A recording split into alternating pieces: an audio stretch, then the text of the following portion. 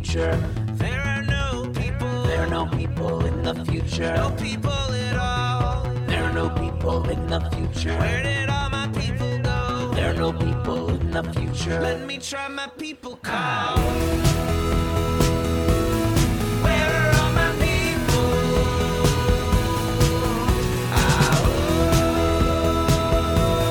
Where are all my people? I guess I'll fly away now. Hey, everybody, welcome back. It's been a while. It's been a combination of Thanksgiving, me getting the flu, me getting behind in my work. But here we are back again. It is Friday, December 2nd, 2022. Welcome to Raging Chicken's Out to Coop podcast. This is Kevin Mahoney, creator and founder of Raging Chicken, and we've got Amy Connect back on the show today, everybody. Whoop, whoop, whoop. And each week we break down the good, the bad, and the ugly in state and national politics. You can help support this show by becoming a patron for as little as $5 a month. Head on over to patreon.com/rcpress. And a welcome to our new Mastodon community, everybody. Yes, as part of the Twitter exodus, Raging Chicken is now on Mastodon. You can find us at Mastodon and at rcpress at union.place. That's at rcpress.union.place. If you want to go directly to the link, you could go https://, you know how that works, union.place/@rcpress. That's union.place/@rcpress. And thank you to everyone in the Mastodon community, especially the folks at the union.place instance who have been awesome and welcoming, so incredibly helpful to navigate it, because as you may or may not have heard, Mastodon is a different animal, no pun intended, than the bird site. And it takes a little time getting used to and kind of figuring it out, but it's open source, community based. It's a really fascinating and really lively and very engaged community. Very happy to be over there too as well. And today is the first day that we've been able to promote this show on Mastodon. So everyone who's listening in from Mastodon today, thank you for joining us. Welcome into the Raging Chicken community, and thank you for welcoming us into yours. So you can also help out support the show by heading over to our YouTube channel if you're not there already. Smash that subscribe button, like the stream for this show, and hit that notification bell so you know every time that we go live. And hey, we can't let Paul Martino and his oligarch friends buy our schools and push extremist politics in our community. Raging Chicken has teamed up with Level Field to launch a truly community-rooted PAC to invest in organizing, supporting local and statewide progressive candidates, and unmasking the toxic organizations injecting our communities with right-wing extremism. We're putting small dollar donations to work and beat back the power of big money. You can get more information and drop your donation at ragingchicken.levelfield.net. And this is the year, folks. Right? Midterms are passed, all the big money clears out, and now we are focused on school board elections that are coming up in 2023. This is what this PAC was designed for. This is what we need to help support our candidates now and keep the organizing go up, because we cannot forget that we've got next round of elections coming up that are going to be consequential for what happens in our school districts. So check it out, ragingchicken.levelfield.net. Now, on today's show, we got a bunch of stuff going on today. We're going to talk about the railway strike and the Democrats' debacle. We're also going to look at the largest higher ed strike in history at the University of California. Now, that is nearing an end as some tentative agreements are reached, but there are folks that are out there saying that this may kind of mark a sea change in what's happening in higher ed. We shall see. Twitter, of course, is in tatters thanks to the new right-wing, self-appointed fascist dictator of Twitter, Elon Musk, and so there's been a real kind of interesting kind of mix-up happening in the political social media scene. So we'll talk a little about that. And we'll also talk about, yes, as part of that nice little new branded Twitter, we saw the right-wing hit list start circulating on Twitter. And yes, yours truly here at RC Press, we were on that list. And you'll recall that we had Amy Connect was on in the past to talk about the Magnolia Mothers. Well, they got a big shout out in the New York Times, I believe. Isn't that right? Yes. Yeah. Yes, New York Times. It's fantastic. We're going to talk a little bit about that. Remind you about what awesome work that they do. It's pretty cool. I'm losing all my places here.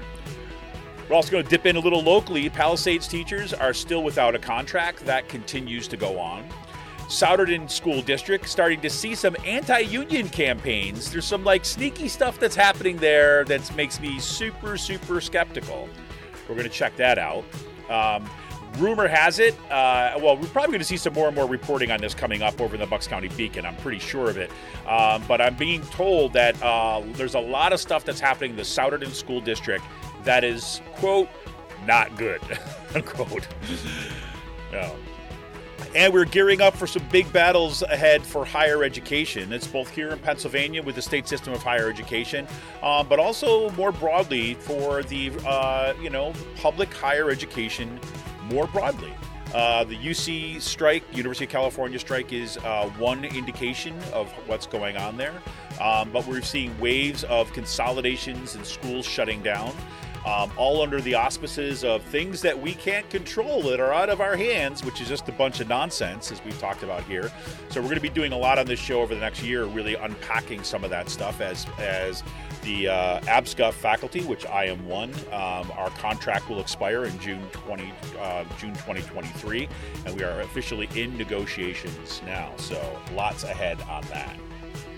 Now, for more PA Progressive Talk, tune into the Rick Smith Show's live stream at 9 p.m. Eastern on his YouTube channel, Twitter, Facebook. Subscribe to his podcast wherever you get your podcast. Head on over to thericksmithshow.com for the latest across all his platforms. And you've got to check out the Sisters of the Night Caucus podcast if you've not already. The amazing PA women stirring the political cauldron behind this podcast rock the house. And they know where the bodies are buried. Make sure to follow them on Twitter at The Night Caucus. That's at The Night Caucus on Twitter. And subscribe to their podcast at Anchor, Spotify, iTunes, wherever you get your podcasts. And attention all you gamers out there, the Game In, that's with two N's. The Game In is a Quakertown-based black family-owned gaming store. They're friends of the show, and they've got everything for retro N64s, the latest consoles, video games for all platforms, collectibles, action figures, Funko Pops, walls of Funko Pops. And kids get discounts when they get A's in the report card. Come on, you can't beat it. Check them out on their Facebook page or follow them on Twitter at The Game In with two N's. If you got a question about a game, look for something hard to get, shoot them an email or drop them a message. You can email them at thegameinpa@gmail.com. That's thegameinpa@gmail.com. A shout out, as always, goes to Jonathan Mann, who wrote our intro song, There Are No People in the Future. Check out all his great stuff on his YouTube page and follow him on Twitter at @SongADayMan. That's @SongADayMan on Twitter. And we are back for Out the Coop Live. Yes, Out the Coop Live is back too as well this coming Monday, December 5th at 7 p.m. I welcome Raylan Roberson to the show.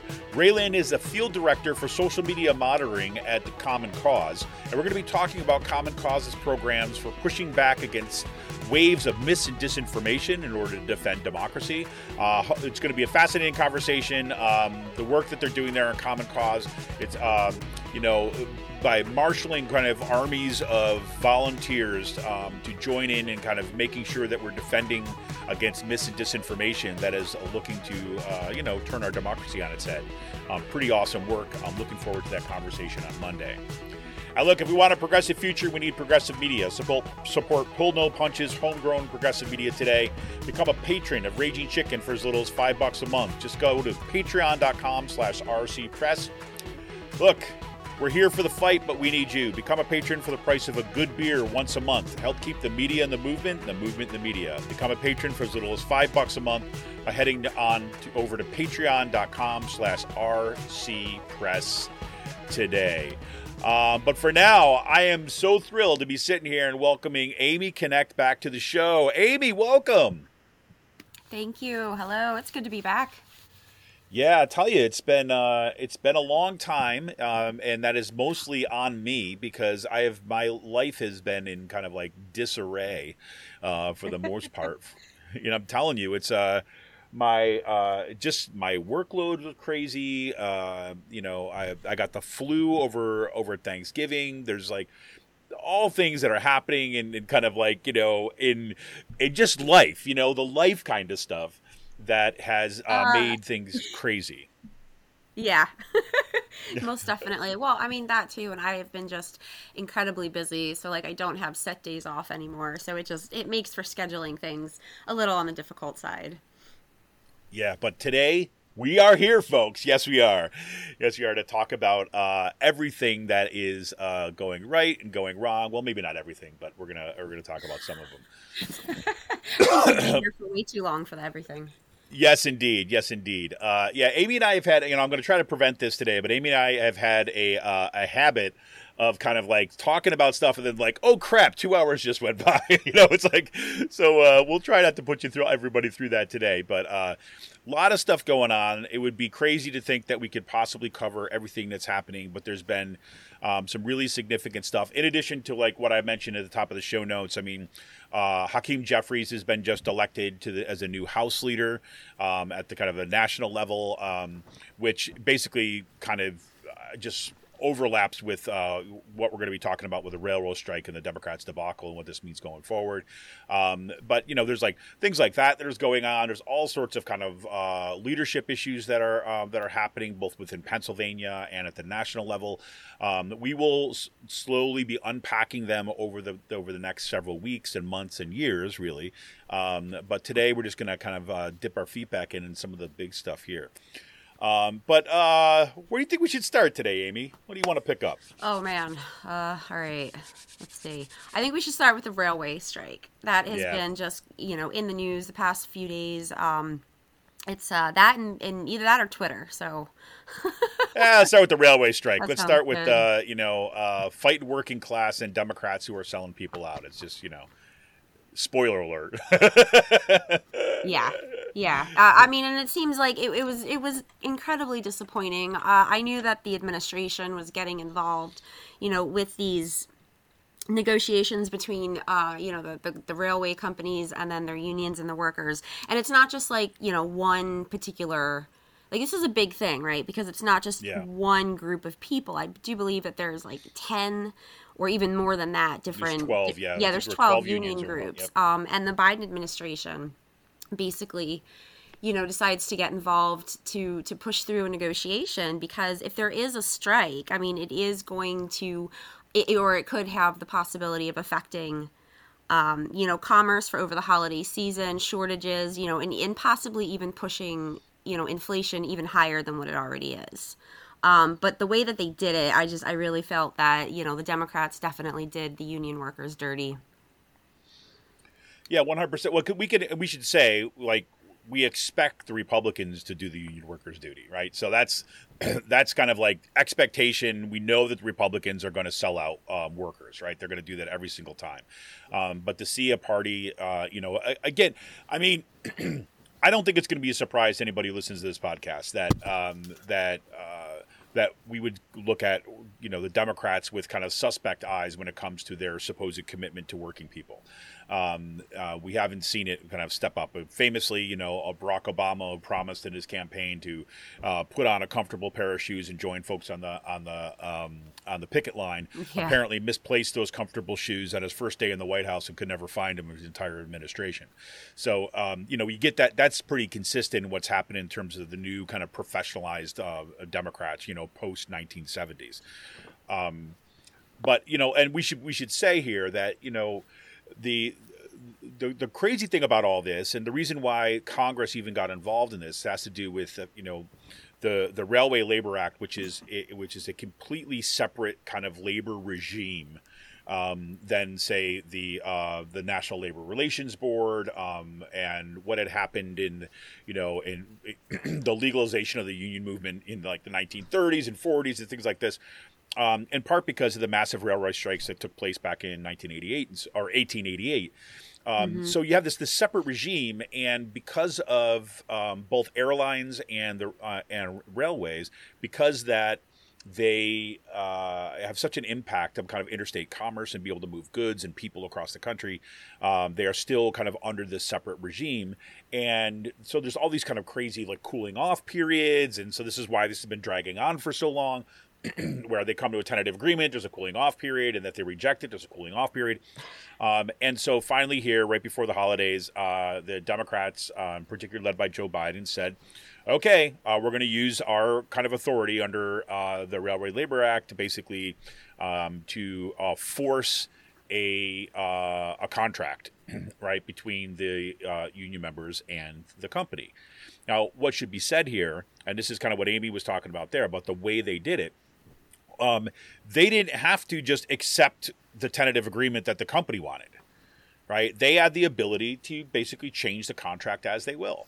And so what they could have done is had one bill, right? And they said, yeah, okay, we'll take, Marty Walsh, the Secretary of Labor helped negotiate this contract. Mm-hmm. Okay, we're going to take what Marty Walsh wanted, and Marty Walsh kind of negotiated, but we're going to add in 7 sick days, right? Because that really was the crux of the problem, is that not only do these union workers not get paid sick days, but if they take more than a couple days because they're sick, if they miss work more than a couple days, they could be fired for it. Yeah, exactly. Right? They definitely. Exactly. So there we go. So we have Congress kind of takes up this legislation. Joe Biden urges them to pass this before the holidays because of all the reasons that Amy had just said. And Congress decides, or the House of Representatives under Democratic Party leadership, in its lame duck session, right, where there's very little stakes, right, where they don't have to worry about, we're just about to get elected. No, they could have put in those sick days, and this is what Bernie Sanders had been arguing. This is a lot of progressives that arguing should have been one bill and vote that kind of up and down and put Republicans in a really difficult position to basically say like, you're not going to agree to this agreement because why? And you're going to send the country into chaos. No, instead they break it up into this kind of like, 2 different bills, and they kind of say, well, we put them together, but of course it gets to the Senate, and because the Democrats in the Senate don't want to get rid of the filibuster, the bill passes by 51 votes. However, it doesn't meet the 60 vote threshold, and therefore the sick days are out, but the kind of austerity agreement that the employers wanted is in. So there we have it. Yeah. And it's not even, and like Kevin and I were discussing before the show, it wasn't even, they weren't asking for an unreasonable amount of days, because of the way that they are scheduled. It's really inconsistent. It makes it hard for them to schedule appointments or even to make just even to get to an appointment that's already made. And then, like you had said, they were being penalized for going to a previously scheduled doctor's appointment, and they ended up not being able to take off that day for whatever reason.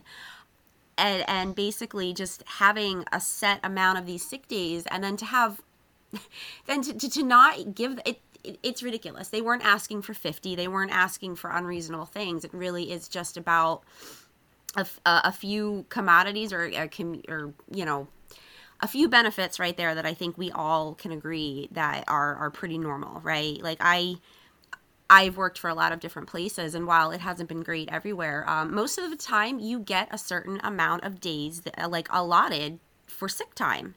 Right. If you don't get vacation time at your job, you most of the time you accrue like PTO, paid time off, or some kind of sick time, because it does happen and most companies recognize this.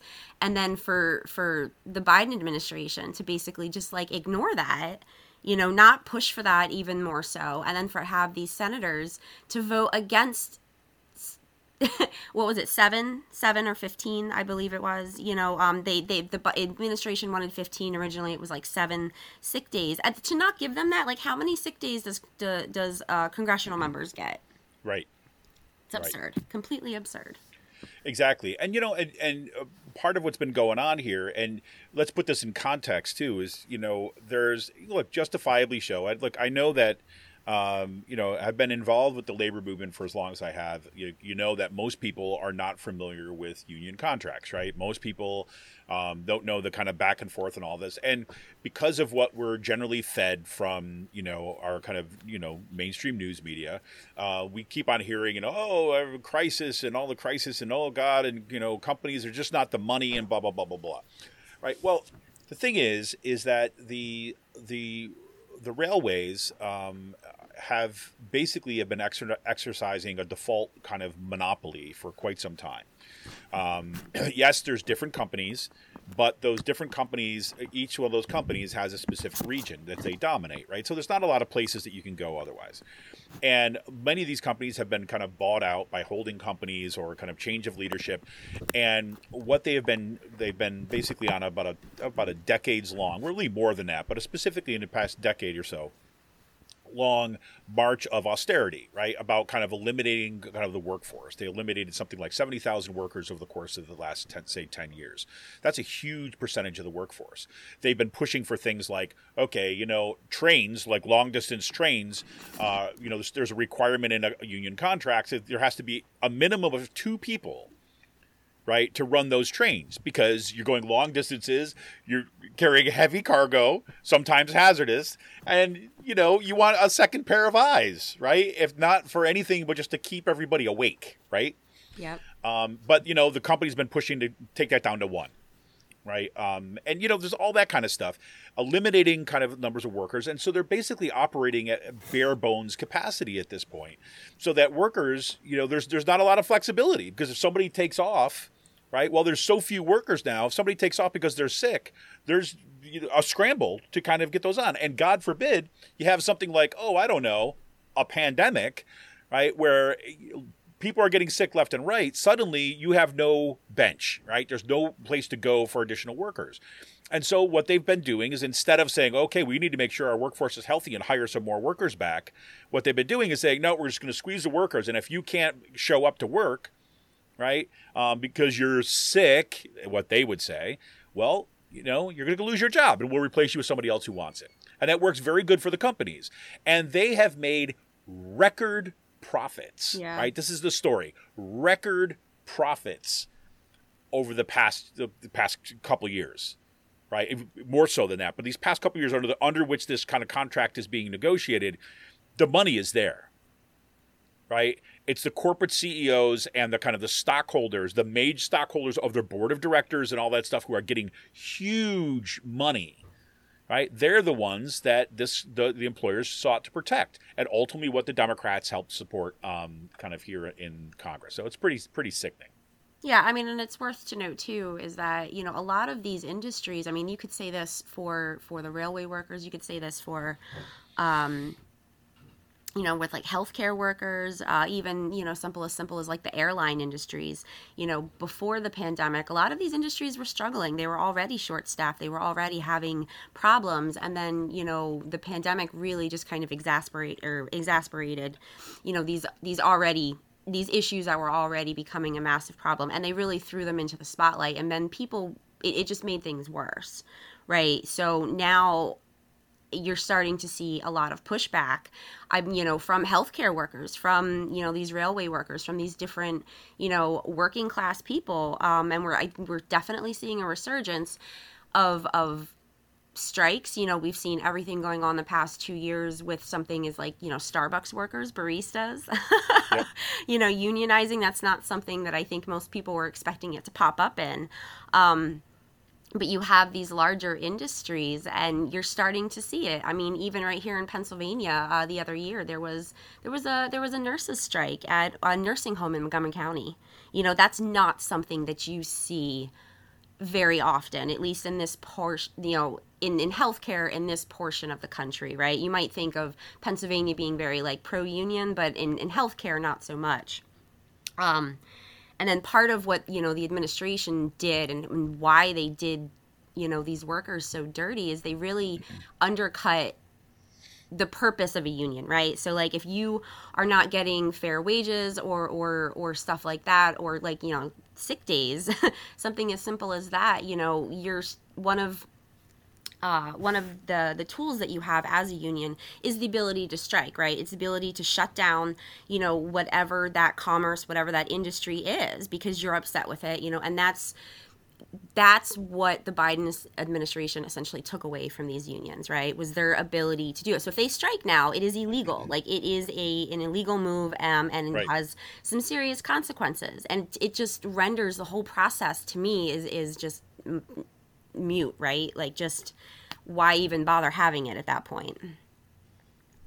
Yeah, 100%. I mean, and I think that, look, I mean, ultimately what's got to happen is that, the union movement is going to have to get to a point where they're going to say, well, you know what, we're going to strike anyways. Yeah. Right. And, that, because let's remember, is like when the major unions kind of won their original contracts, whether it was teachers unions, whether it was coal miners, whether it was railway workers. They were striking and they were organizing and they were doing work stoppages, and essentially, and they were not legal, right? Strikes were not legal. We've had long, bitter fights in this country, for centuries, really, over labor, whether it's starting within slavery, right, going up to prison labor, and even just the kind of rights of working people in this country. I mean, if anybody listens to the Rick Smith Show, these stories. And so at some point we have to get to that point. But the reality is, right at this moment, the union movement is one. You have a leadership in the union movement who is, again, this is changing a little bit, but the legacy unions, they are not of that militant kind of mindset. Again, that's beginning to change. And you don't have the kind of organizational solidarity that would lead to people willing to kind of walk off the jobs and put themselves in legal jeopardy. And again, all of that is understandable. This is not to fault the kind of workers in this point. It's to speak at the reality of where the labor movement is right now, which is why you have something like this where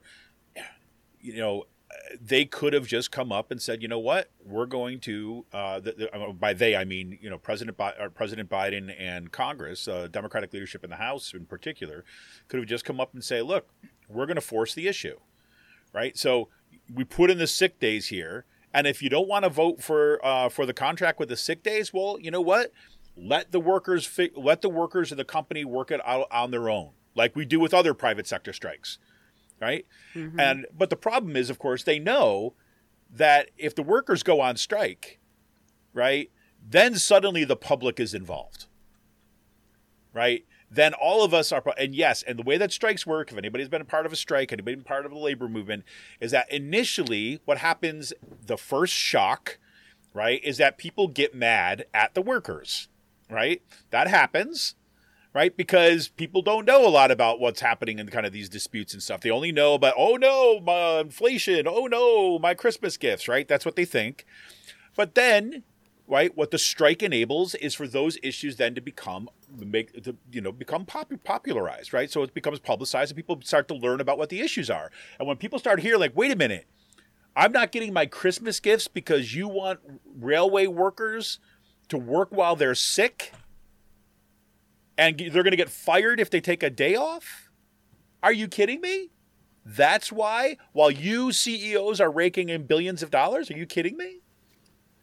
Right? That's where that goes, right? That's how that narrative would proceed. And, Republicans and Democratic Party leadership apparently are not willing to take that stand. And that's a freaking shame. Yeah. Yeah, I mean, because like I said, it's over something so minute. It's really not like huge issues here that, still need to be hammered out or resolved. And usually that's generally how it goes. Like the bigger issues are taken care of, but it comes down to these little nitty gritty details. And that, either side doesn't want to budge on. And a lot of times it's because the companies don't want to, they don't want to budge. They just don't want to give anymore. Right. So because what they're afraid is it's cutting into their bottom line, and they're not going to go out of business by granting, a few sick days to their workers. That's not going to happen, and you're right. These companies rake in billions of dollars. They can afford to do this if they wanted to. If they wanted to, right? It's about will, 100%. Well, meanwhile, on the other side, so, we'll see where this ends up. I think there's going to be consequences. And the irony of this, for me, if you want to use irony as a word, is that the Democrats are so worried about their public perception, and which is why they don't want to take these risks. They have just facilitated a bunch of folks, right? 50,000 workers, for example, to not support Democrats. Well, exactly. I mean, because if anybody saw the list of the senators that voted against this, right, you would have, like people like Bernie Sanders. But then you also have some MAGA Republicans that are in there too. And that's not good because while, I agree with them that, yeah, they should feel that these workers should get those sick days as well. But you're basically like the Democrats are, again, abandoning their working class roots, right? Like their working class party. They claim to be the party of the working class. And yet their track record has not been very good whatsoever. And so I could see why people are getting so disillusioned with Democratic Party. And I mean the Democratic Party is like, you know, these are corporate Democrats, right? Because they always, at the end of the day, will put, you know, that bottom line, those profits over the health, safety, and well-being, I think, of, you know, the American people at the end of the day. You know, and that goes with any political party, you know, just not Democrats. I mean, Republicans as well, so. 100%. And I think this is what I think one of the biggest concerns for me about Hakeem Jeffries as kind of taking over the kind of leadership, Democratic leadership in the House, is that, you know, he's basically handpicked by, you know, Nancy Pelosi and that kind of that tradition of House leadership. Now, look, I want to hold out the, you know, again, it's historic. You ever have the first ever African-American Speaker of the House. That's a huge deal. Number two, he is significantly younger than the octogenarians who've been running things for a long time. So that's a good thing. That is right? definitely a good thing. Right. But he definitely comes out of that kind of centrist corporate kind of wing of the Democratic Party. Now, having said that, you know, he's not a stupid guy. And if he's been paying attention to what's going on, maybe he's got the sense of what's actually going, you know, the tides are turning. And so there's, you know, possibilities that Jeffries will kind of be a little bit more, you know, lean a little bit more favorably into progressive directions. But we'll see. You know, I'm not gonna, you know, hold out hope until I see it, you know, for that. But you know, my worry is that, you know, these kind of moves, especially in this kind of context, when you have union organizing is on the uptick, right, is that, you know, and union organizing among constituencies that the Democratic Party supposedly really wants and needs. Young folks, African American, Latino, immigrant women, you know, all this kind of stuff. Okay. And now you're going to alienate them with this group. It's not very good. And, you know, you have a potential, especially in a railway, which is, you know, it's dominated by, well, I don't know if it's dominated. I don't know the figures here, but, you know, it's a much more traditional union structure. And so, you know, you basically alienated those folks, and, you know, you've got a bunch of kind of white union guys might be over enticed by the rhetoric that you get from the populist right. Yeah. So that's, you know, none of that is good. So. No, yeah, exactly. I'm hoping that the Biden administration can rectify some of the damage I think that they've done. I don't think they're going to do it, but this is just another reason why, you know, for the next presidential election, I really feel that Biden should just throw in his hat and just bow out, basically. Or not throw in his hat. He should, you know, bow out of the race. I just think that, again, it just shows how out of touch, you know, some of these politicians really are. They're not willing to... Like, they're still conducting politics from, you know, the 80s and 90s, and we really, really need to kill that model. 100%. Well, you know, you have, you know, and if you look at some of the kind of the counter examples of what's going on here, if you look what's happening at the University of California right now, you know, you had, was it 48,000? What was it? Let me see what the numbers were exactly. I can't remember why can't I remember the number of this? I'm telling you, my brain is like a sieve these days. But, you know, huge, historic, I want to say 48,000 for some reason just sticks out in terms of the numbers of people that are on strike. It's probably more than that, but it's the largest higher ed strike in history. And that has been, 48,000 University of California academic employees walked off the job in massive strike. That was almost 2 weeks ago. And it's been incredible, right? So you haven't seen this kind of organizing, this kind of willingness to have a militant strike than you have here. Now, right now, there's been a tentative agreement now was reached between with some of its postdoctoral scholars and academic researchers, and that is a step forward into ending the strike. That will not end the strike because there are still outstanding parts of the agreement for some of the other unions. So no agreement has been struck so far between the university system and their student employees, student researchers, which basically means that at least some employees will continue the strike. Now, there's been talks about the strike continuing until other tentative agreement has been reached with those workers too as well. We shall see. But that's, I mean, I think we're going to see that having an impact what happens in public higher ed across the state, across the country. Meanwhile, you have Starbucks workers who are negotiating their first contracts right now. You have an uptick in organizing in kind of Amazon among Amazon labor union. Oh yeah, Amazon has been like on fire. Like they aren't giving up. Chris Smalls, if anybody's familiar with him, he has become basically a national celebrity, face of, you know, the Amazon union workers. He's really been pushing hard, and not just, you know, from where he was working, was he was originally fired, but for all, you know, Amazon workers across the country. 100%. So, you know, we got a lot of good stuff going on. On the labor front. We'll be digging into that a lot over the next several months for sure. On a whole different kind of note, in kind of corporate turnovers, well, Elon Musk has pretty much done his duty at Twitter, wouldn't you say, Amy? Yeah, it was, so I was, it's crazy, right? So I knew that Elon Musk had, you know, proposals to buy Twitter. It was all over the news for a while, and then he was like backing out of the deal, and then some court case ensued about, you know, forcing him to do, I don't know, it was this whole big thing. And then one day I woke up and I was on Twitter, and basically Elon Musk is like, oh, you know, he's the owner now. That was it. And people were freaking out. And then it was crazy. I mean, Twitter is generally can be like a bit of a like a swamp sometimes. Shit show? Yeah. It can be a bit of a shit show. But then all of a sudden you have these hard right wingers, like just, oh my God, flooding Twitter with all of their crap, saying how, you know, free speech is back and all of this kind of stuff. It's ridiculous. It's absolutely ridiculous. And now you have like Musk reinstated the Babylon Bee, you know, which is an alt-right, you know, news organization, yep. highly unreliable. You know, that's not an understatement. Yeah, but he's all about this free speech. He's reinstated, you know, Donald Trump. Yeah, he's now allowing, they're no longer banning COVID misinformation. That's nope. Good. No, and because he basically is like, this is free speech. Like, it shouldn't matter whether it's right or wrong. It's still under free speech. But then, you know, he also, like, guts Twitter, like the company. Like, he guts it, lays off, fires, like, all these people. Oh, my gosh. Well, that's ultimately who he is, right? I mean, that's... You know, I think, you know, if people have listened to the show over the years, like, you'll know is that, you know, I've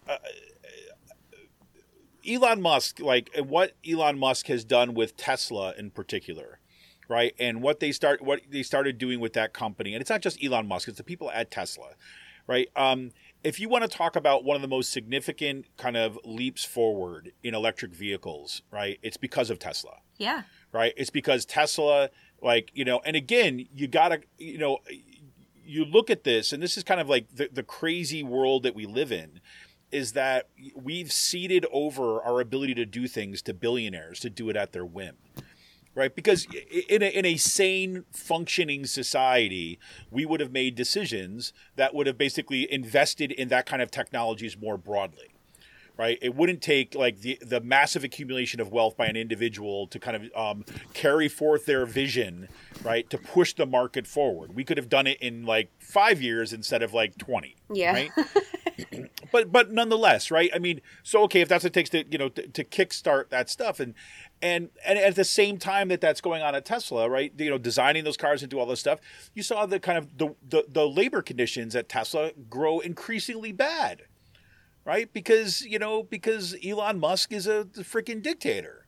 Yeah. Right? And he doesn't give a crap about workers. He thinks everybody should be working like, you know, to teeth and bone, which is exactly what he did to Tesla. You know, you want to come back here, you better be prepared to kind of make a life commitment, you know, like you will work here and nothing else. And people are like, screw that. They're like, dude, we worked at Twitter before. Twitter was a fun place to work, and you want to come in here and make it a hellscape? No. Well, and I don't even think So I was seeing reports like before he started firing people that he had sent out some kind of memo, and he was like demanding to see people's algorithms, their codes that they were doing, like all of this stuff in a very unusual manner. And it makes me really wonder, like, what does he really know, period, about any of this? He doesn't know anything. And it basically comes to that. So, you know, I started digging a little bit more into Elon Musk, and things I weren't really aware of about him before. Like, he has been hailed by the media and like different magazines and Forbes and like all of this stuff as a great innovator. He comes in, he like, he's got these amazing ideas to help the planet and this and that. And some of his ideas are pretty cool, I must admit. But like, at the same point, I had no idea that this man, he's an elitist, for number one. Like, he's never really had to work for anything in his life. It's all been pretty much given to him. And then the fact that his father is an apartheid era owning an emerald mine in South Africa. I was just like, the mentality that this man is bringing to these companies, it makes sense now, right? Like, you can see that. Yeah, and he's also inherited his father's belief that he needs to spread his genetic code to as many things as possible by having as many kids by as many different women as possible. Oh, his whole so that whole reproduction thing gets me, because you see this from the far right. Like, you see this. Exactly. Is that, our number one goals basically are to procreate. And for somebody who doesn't have to worry about money, I'm sure that, you can have as many children as you want, and you don't have to worry about it. Because you can pay for it all. But having kids is expensive. Everybody knows that, right? And we all can't have 8 children, nor does every woman want to, breed that much anyway. Well, that's why, that's why the biggest thing that gets me with him is just the complete ridiculousness of himself, right? Is that he's like, yes, I have all these grand ideas, but like, basically you should all just be doing nothing but buying Teslas and reproducing and saying whatever you want. Like, it's ridiculous. Like, his worldview is so narrow. It's so childish. It really is. That's exactly it. It really is like, you are like arrested at 13 years old, like a 13-year-old, like rich kid, right? With all your hormones popping and all your kind of like comic book ideas. And then you're stuck there. Yeah. Right. And now you've got billions of dollars where you can just kind of like reshape the world in your image. Right. Which is really sick. Yes. Emily says Quiverful. Yes. That's that movement on the right called Quiverful, which is, the idea that, every family or every woman in particular should have a quiverful of kids. That's where it comes. It's crazy. It's nuts. I thought it was a joke when I first heard about that. And then I saw this kind of like mini documentary on this Quiverful movement, and then like interviews with kind of say women and men that are, believe that, we just need to kind of produce for the white race, and that's what we got to do. That's like really sick. Taking Republican motherhood to the next step. Yeah, 100%. And Musk, he thinks about himself, I think, is a little bit a different way, because like, he doesn't want to be restricted by like, having kids within marriage. That would be like, that would really be controlling of women. So he likes to have multiple kids by multiple women, some above board and some not, so he's just generous with his genetic code. I guess. Insane. Yeah, I guess. Right. Exactly. So we saw that, again, people probably saw this. You had the little bump up on the, the kind of little right wing kind of like hit list. They wanted to try to appeal to Elon Musk to have a bunch of accounts banned because free speech. And of course, Raging Chicken made it on that list. I was very proud of that. So. Yeah, that one had popped out. The Bucks County Beacon was on there too. Yep. Bucks County Beacon made it. Yeah, and Will Bunch's column as well. Yep.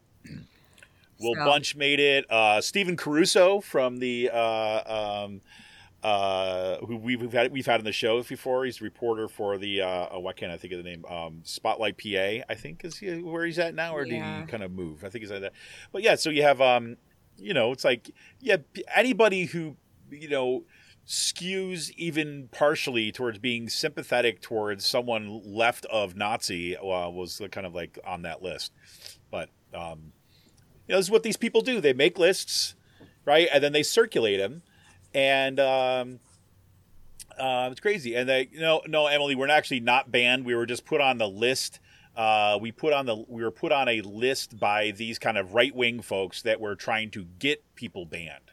Look, this is a familiar. There's Gwen. I'm forgetting her last name now, but she does a lot of anti-fascist work, and she was on kind of saying, hey, look, this is what these people do. They make lists, right? They make lists and they circulate them. I saw that. Yeah, exactly. Gwen Snyder, I think her name is.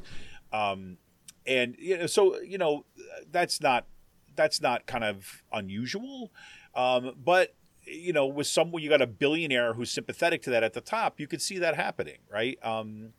It's supposed to be full control, so we'll see. And Emily says, yeah, we all need to get on Mastodon. It's like, well, that's why I went over there. It's been interesting. It is not, for people who are trying to make the move over to Mastodon or some other kind of platforms, it's not like a one-to-one Twitter replacement. It really does operate on different modes, right? It's an open source, open access kind of thing. You don't have one company that controls it. You have all these kind of distributed servers that are run in most parts by volunteers or kind of either nonprofit or small businesses. The one that I joined was Union.place, which is a space for kind of union. You kind of like live or join in a neighborhood, right? But then, you can communicate with people in other neighborhoods just like you can with a phone, right? And it's like, so there's that. Yes, there's Discord too, says Emily. Yep, there is too as well. There are so many different platforms right now people could go to. Yeah, it's, it's a fascinating, I think this is a little bit beside the point, but, this is, it's a fascinating moment in rethinking what's happening in social media. And, there's some, for those folks who've worked in kind of indie media and things like this for quite some time, we've gotten used to these kind of platforms that you help circulate, your work.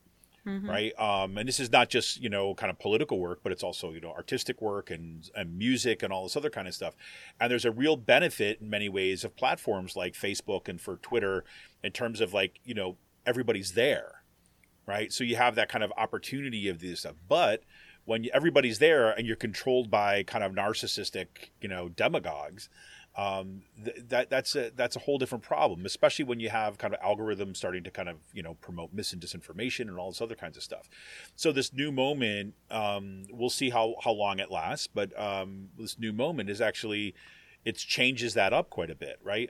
For a space like Mastodon, where you have the ethics of the way that it's organized, is really fascinating, right? Very say community-based and distributed and volunteer-oriented. Very much reminds me of some of the early internet, right? Where that was how it was organized. But the other side of it is because of it, there's not one set of rules. There's not just one set of kind of how you connect it. It's a little bit more complicated to get it kind of up and running. So, and not everybody is there. Right. So there's this, that's what's really going to be interesting about it. So we'll see.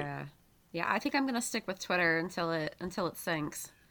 Yeah. Sean Kitchen said he's going to go down with the ship. Yeah. So. I mean, I came into the Twitter game a little bit late. It was after, Trump was off of Twitter. And that's the main reason why I had avoided it for so long, was because of him. But I really do enjoy it. And I do like the fact that you have access to so many different people, so many different organizations, and I really do think it's a bit of a shame of what Musk is doing. So I'm hoping that there's been some interesting work being done in Mastodon communities to basically make it, people producing these independent apps or tools or things like this that allows you to kind of post in one place. And so it'll go to both Twitter and to Mastodon and some other platforms. Oh, that's how Facebook and Instagram work. If you post something on Instagram, there's a button you can push and it has an automatic feature that it'll share to your Facebook account, right? Because it's all owned by the same people now. Right. And there's this thing metaverse. That Cory Doctorow, who's been on this program before, and then we've been referred to his work quite a bit here. He does kind of technology. He's also got a great sci-fi writer, but he does technology advocacy and stuff. He's on the board of the Electronic Frontier Foundation and this kind of thing. But he's it's something about compatibility. I'm forgetting the technical term for it, but there's this kind of legislation that has an advocacy work around this kind of compatibility function, which would be a really important step, I think, in a direction that would be pro user, right, and not allow for the same kind of monopolistic tendencies for here. And basically, what it says is basically, if you think about like a phone, right, like a telephone, is that I can get a whole bunch of different kinds of phones, right, and I can call people that have their phone through a different company. Yep. Right. And it's seamless, right? I don't have to kind of do anything special to reach somebody at a number who's like from a different company. I just call the number, right? Because that's built into this. A company cannot basically block, right, a phone call or the use of this stuff from there, right? And the same idea is being discussed in terms of these reforms on these tech platforms, basically saying, look, if you want to operate in this kind of social media field, you basically have to kind of have this open door, right, that allows one platform to talk to another platform. Yeah. So if I'm on Mastodon and I want to talk to my friend who's on kind of like Instagram, right, I don't need to just then hop over to Instagram. I just need to kind of call my person on Instagram, so to speak. Right. And that kind of thing, which I'm hopeful that we're going to see that kind of environment, because what that could potentially do is make it possible for smaller, say, social media kind of conglomerations, right, configurations, platforms to exist and not be kind of marginalized or set aside because they're not big enough. Because let's face it, the only reason that people go to the social media platform is because that's where people are, right? Who wants to go to a new social media platform and not have anybody to talk to, right? Or even just trying to navigate it. Because, like, I'll be honest, like, when I first started Twitter, like, it was confusing to me. I had never really been on it before, and I wasn't sure what to do, because I was so used to, and I'm a bit of a dinosaur with this, but I was used to, like, the MySpace platform for a while, and then, Facebook for so long, which, Facebook's there, so. Yep. No, exactly. Well, so there you have it. So one of the things I want to definitely want to talk about. So why don't we take just a real quick break, and then when we come back, I want to talk about, you flagged this week about the Magnolia Mothers. Had a big win in a fracking case right here in Pennsylvania. Yeah. And we'll talk about some stuff happening locally in some of the school districts in higher ed. So here you go. So this is Kevin Mahoney, creator and founder of Raging Chicken. We're going to take a quick break, and when we come back, we're going to get into some kind of local PA fun. We'll be back right after this quick break. Where are my people?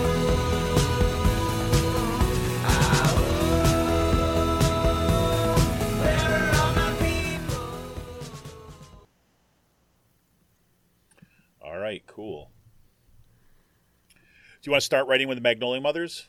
Oh, yeah. We can start with them. I have the article pulled up, and then I'm going to actually pull up some of the research I had did on them the other year. Cool. I have to find it. I have, like, it's not this. What is it?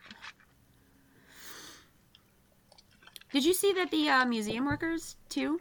They were on strike down in Philadelphia. Yeah. They finally got their settlement. That was did. an awesome strike. They had Scabby the rat out there, too. I saw the big blow-up rat. It was great. It was awesome. Where is it?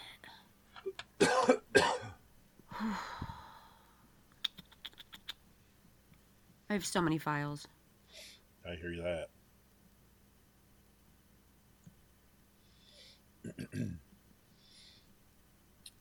All right, you want to go back into it? Or you want to look? Yeah, I'm just trying to figure out where the heck this thing is real quick.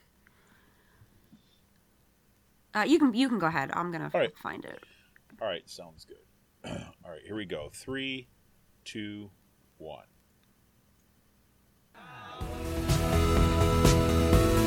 Where are my people?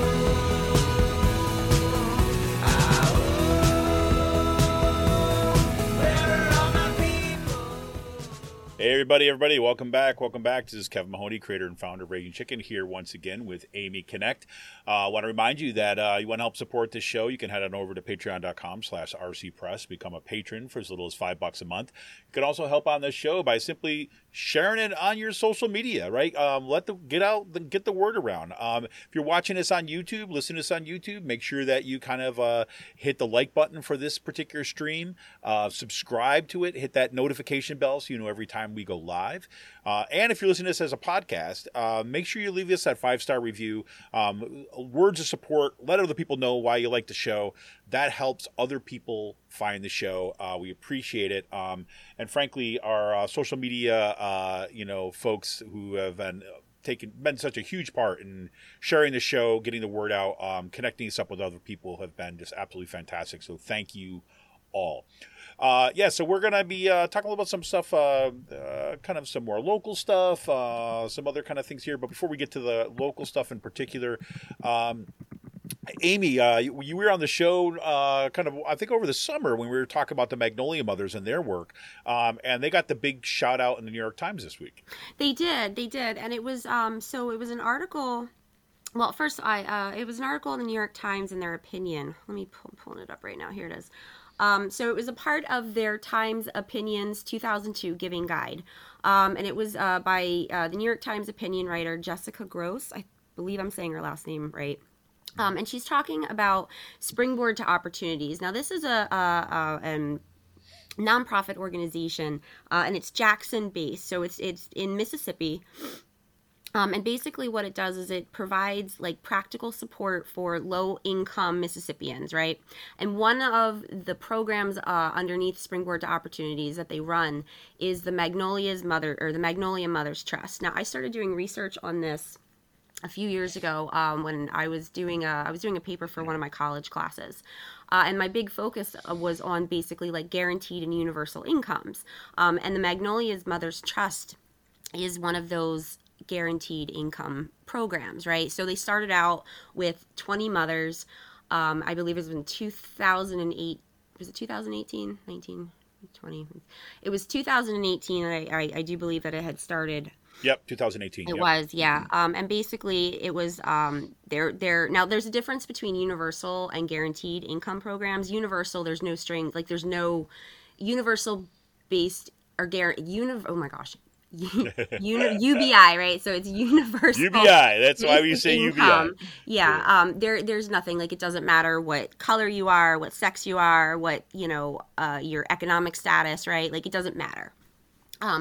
Guaranteed income usually has a little bit more, like has parameters, and the Magnolia Mothers Trust was designed to focus on some of Jackson, Mississippi's most vulnerable residents, right? So it was single Black mothers, they had, with children, basically, and living in subsidized housing.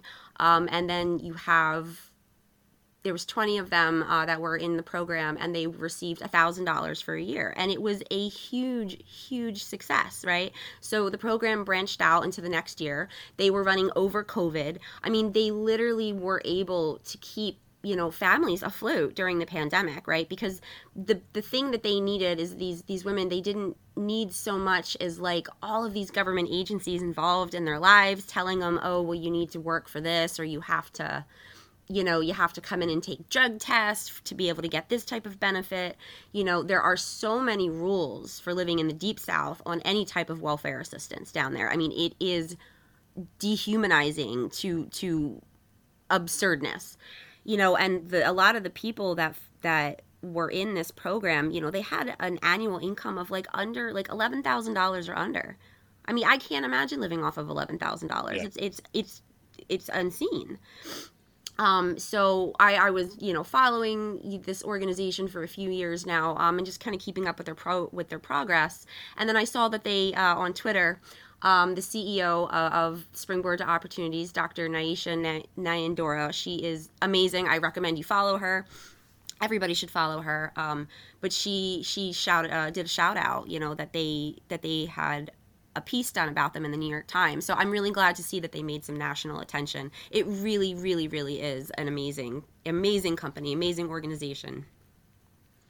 Yeah, and they have, as you've kind of highlighted before too, as well as like, these kind of programs, while, say, even when they're, say, targeted or regional or specific, are having a real impact. And it's the kind of stuff that's actually, I think, modeling the way that we can kind of really rethink and restructure how we just basically treat people, right? And what we consider to be the floor, right, for being part of a society. Yeah, You know? it is. And a lot of time, the biggest thing, the reason that they do this, so it's no strings attached. So these women were getting $1,000 and there was not, they weren't being told what to do with it. It was just, and it was cash because that's what people needed. And it was a major success, basically, putting to rest all of those horrible, horrible stereotypes that we have. I'm not going to name drop here, but Ronald Reagan comes to mind. Yep. With his whole like welfare queen and all of that nastiness that he used to spout out. But it puts to rest of that because these women aren't going out and spending their monies on, oh my gosh, drugs and all of these terrible things. No, they're taking care of their families. They're paying off debt, right? They're going back to school. They're able to put money aside, for emergencies. It's things that we would think that everybody does, right? Because that's what they do, Right. And it really does, like I said, it just really does put to wayside some of those horrible, racial stereotyping, that we get when we hear about people who are on assistance, especially down south. And it is worth noting here that Mississippi is like one of the worst, absolute worst states to live in. They have the high, I do believe they have like some of the worst healthcare in the country, like number 50 or number 49. Their infrastructure is complete shit. Their infant mortality rate is through the roof. We live in one of the richest countries in the world. Like no state should have infant mortality rate, period. Right? They have like no health care. It's ridiculous. And then I don't know if anybody remembers the water crisis that just happened. That was brought up in the New York Times article. So Springboard to Opportunities, was giving assistance to families in Jackson because, they have no water or their water's nasty, right? Like it's just... Exactly. So it's a really good organization. They do, just all different types of outreach programs. It's not just regulated to one particular thing. And it says here in the article that there were 700 families affected by that water crisis, and they were giving out, direct cash to those people because that's what they needed. Yep. Not food vouchers, not any of this stuff, just direct cash. Not cultural counseling. No, not cultural counseling, because you think about it, and this is what these people on the right, and even some centrist Democrats, they need to remember is that we live in a capitalistic society. Cash is king. It's the bottom line. So why wouldn't people just need that cash? Right. It's not that complicated. No, exactly. I remember, I wish I could remember who this was who was saying this, but I remember listening to some podcast and there was some interview with somebody who was in the kind of, universal basic income, UBI kind of space. And he was, talking about some kind of experiments that were happening, different places in the world and stuff. And one of them was in Kenya and one of them was, all this kind of stuff. And one of the things that, they said is like, that say Republicans in particular, but also Democrats have spent like, billions and billions of dollars over the past like many decades, right?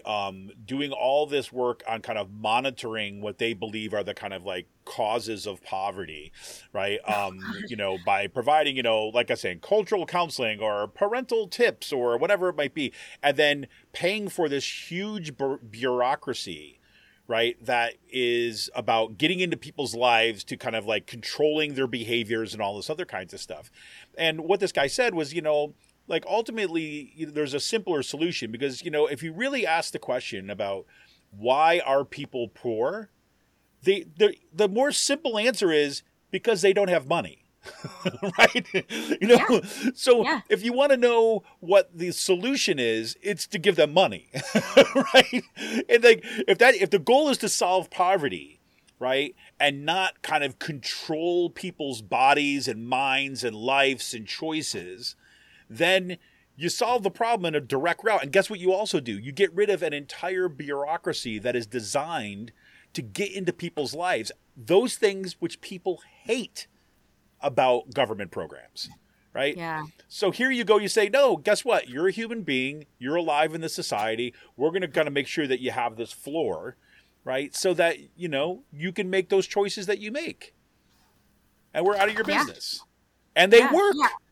Yeah, they do work. I mean, and the whole issue with, the welfare state, right, and this big bureaucracy that runs all of this is, first of all, it differs between state to state, right? Like, so there isn't really a whole lot of good regulation on how these, government-run programs are run, basically. Right. And then, it's all based on deservedness. And that's what it comes down to, and this goes back generations, right? Like if you go back to the 60s, I mean, there were marches, for welfare rights, because if you were on welfare, if you were a black woman on welfare, back in the 60s, back in the 70s, you couldn't get married, because if you got married, you were like off, right? Like you had these crazy stipulations that you had to follow. Right. Ridiculous. It was honest to God, it was not about helping people. It was literally about controlling these people's lives, down to the point where like it became a point where like they couldn't afford to do anything, right? Because they couldn't afford to get another job, because then they made too much money and then they were kicked off, but it wasn't enough. Like it's absurd. I get really irritated, like thinking, and even just like about any of this kind of stuff, because you look more into it and it's not about helping people. And a lot of these programs don't work, right? Like the Republicans will say, oh, these, they don't work, they hemorrhage money. Well, they do, because they're not being done right. Like they're not set up right. They're not structurally sound, and they're not designed to get people out of poverty.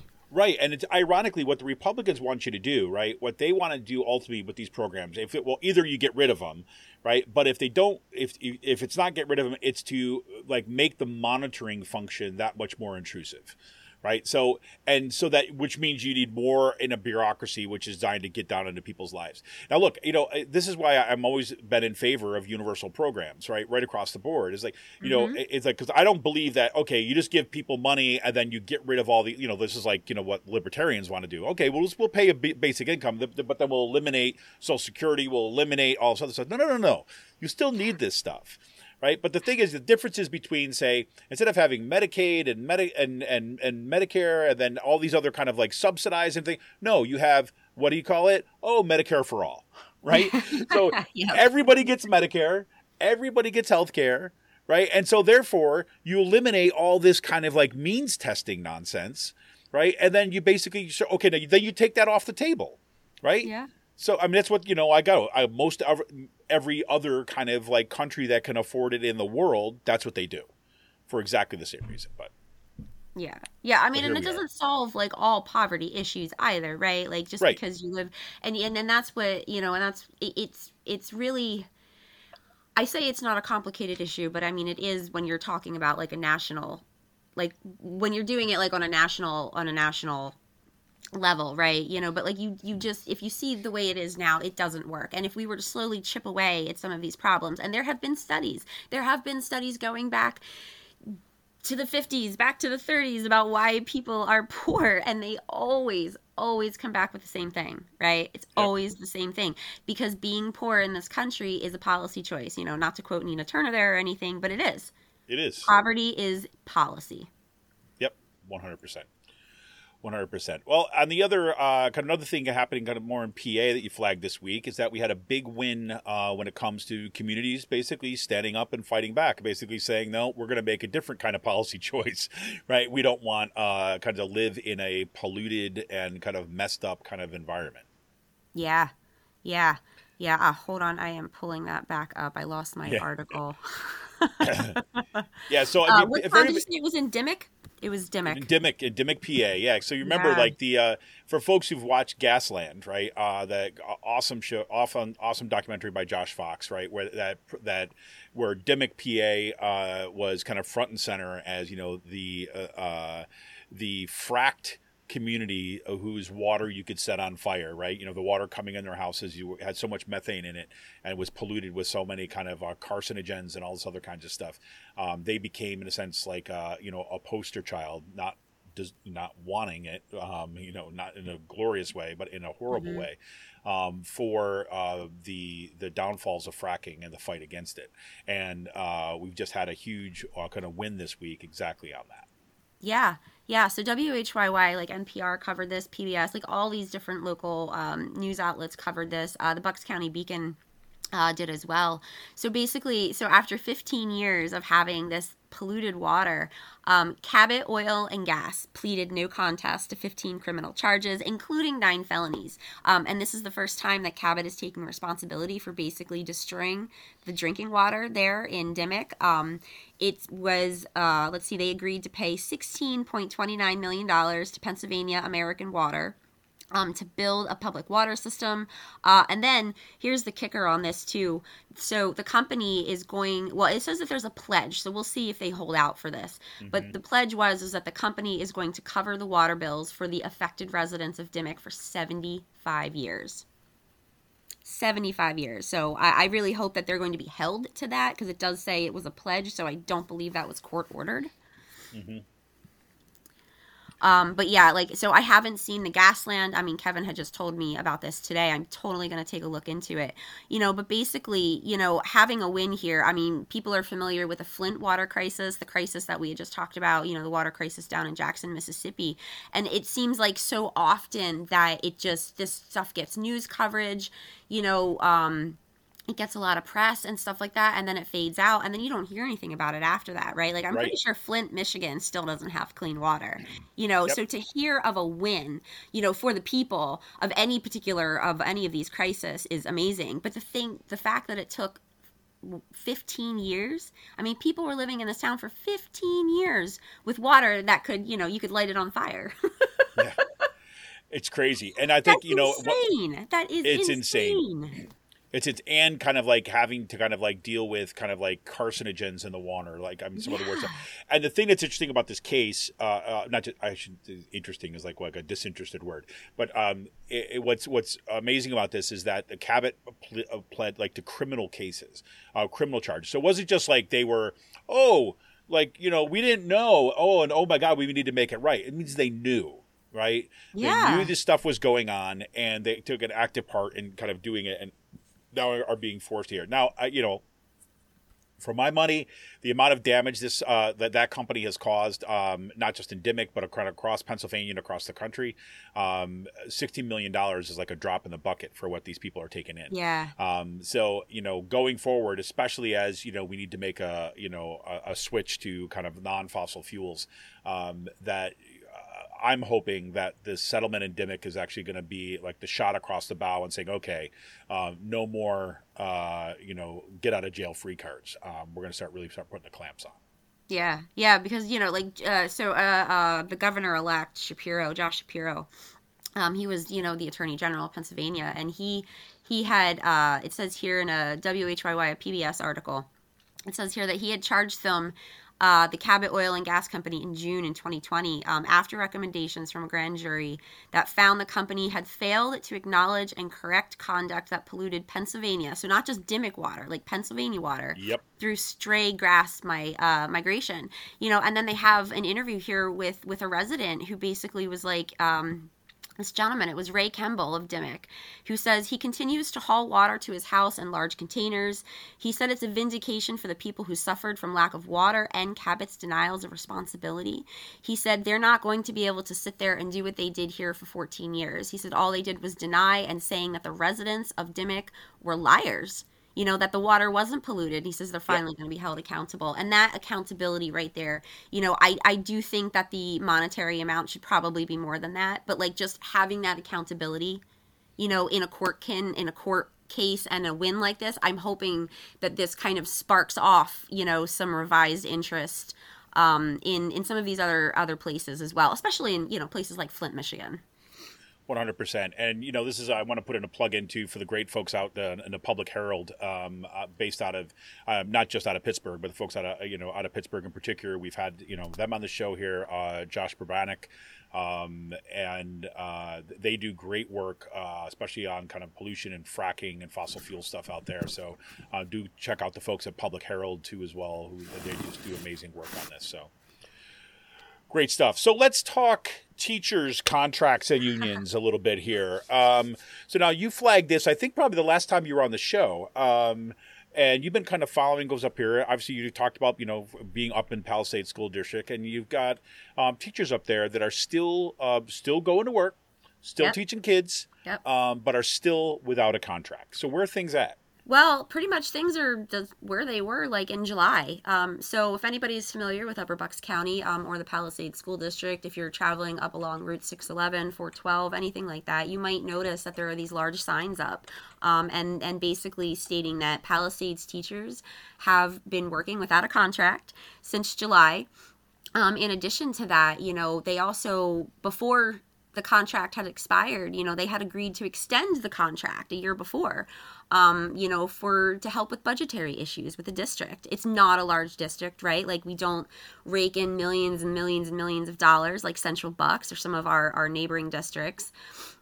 So the money, it's not inexhaustible, but at the same point, there's no reason that, we're starting to hemorrhage teachers up here. And this used to be a good district. Now, I still feel that it is a pretty decent school district for the most part. We are not plagued with a lot of the same issues that you're seeing in our neighboring districts like Quakertown, Penridge,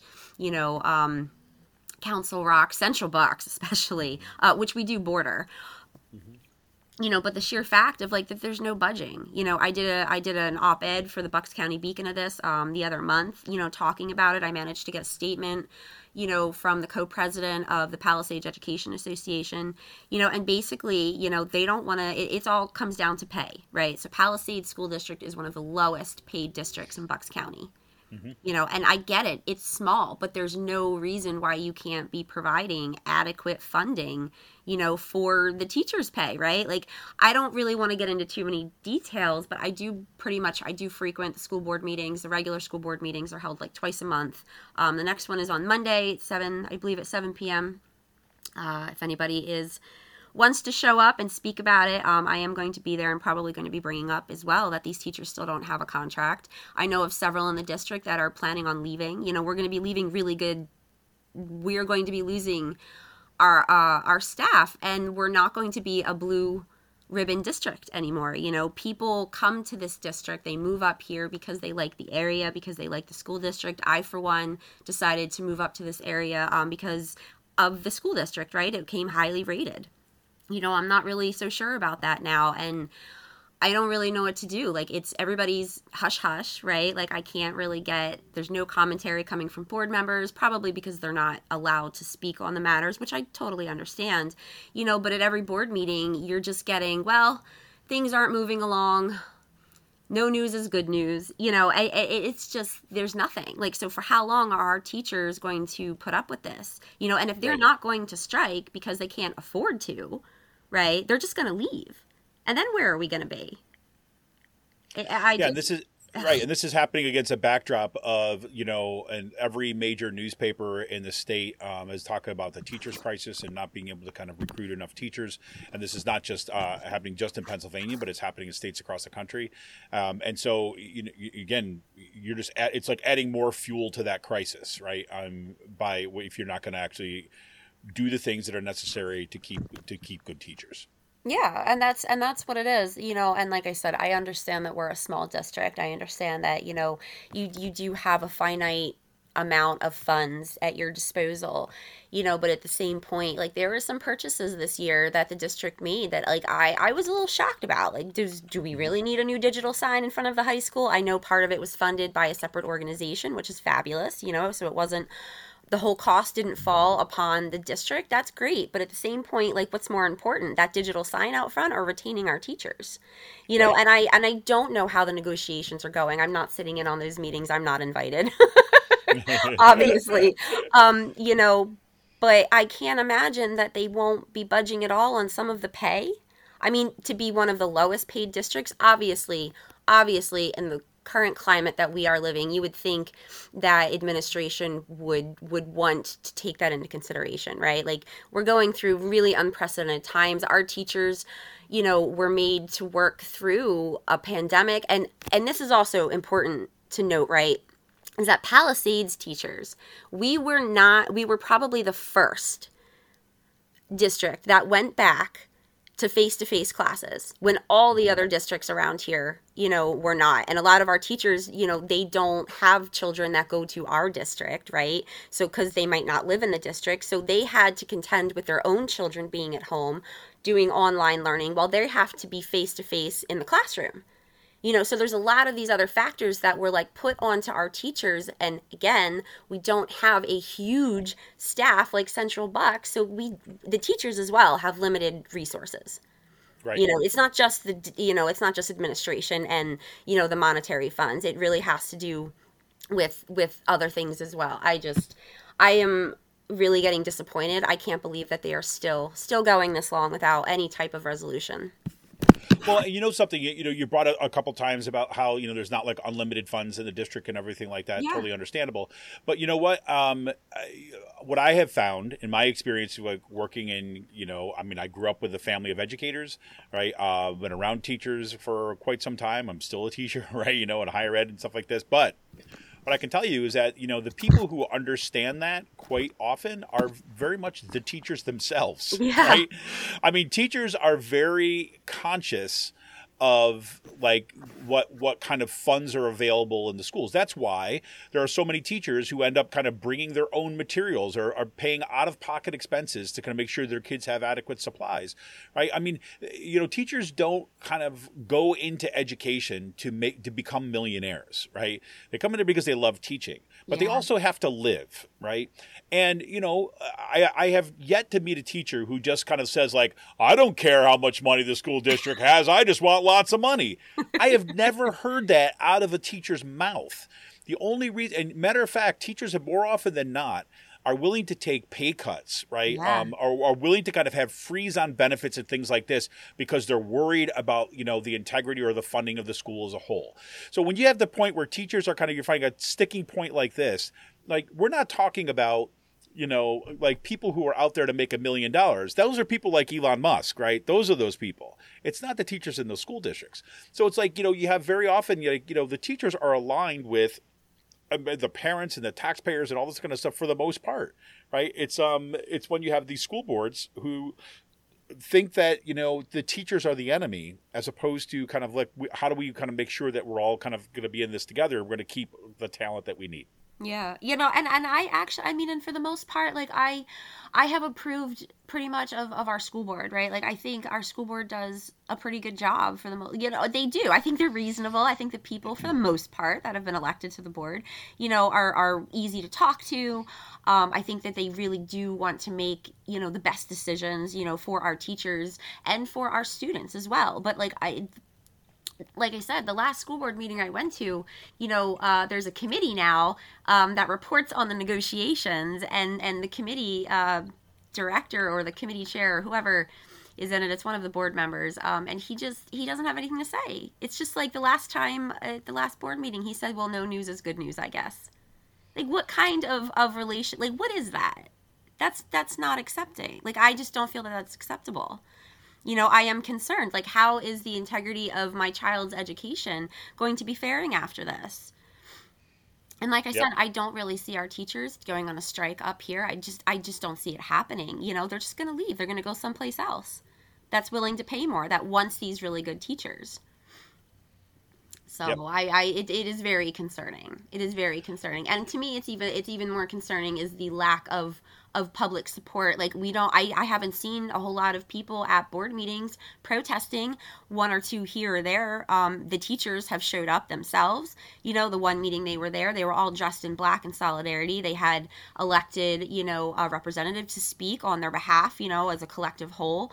And she, was really powerful words, but that's it. I mean, the teachers can be there and advocate for themselves, but where is the rest of that public support? Yep, 100%.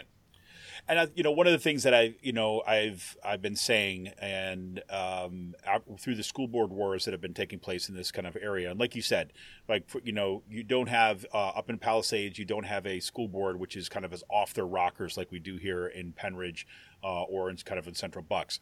Oh my God, no!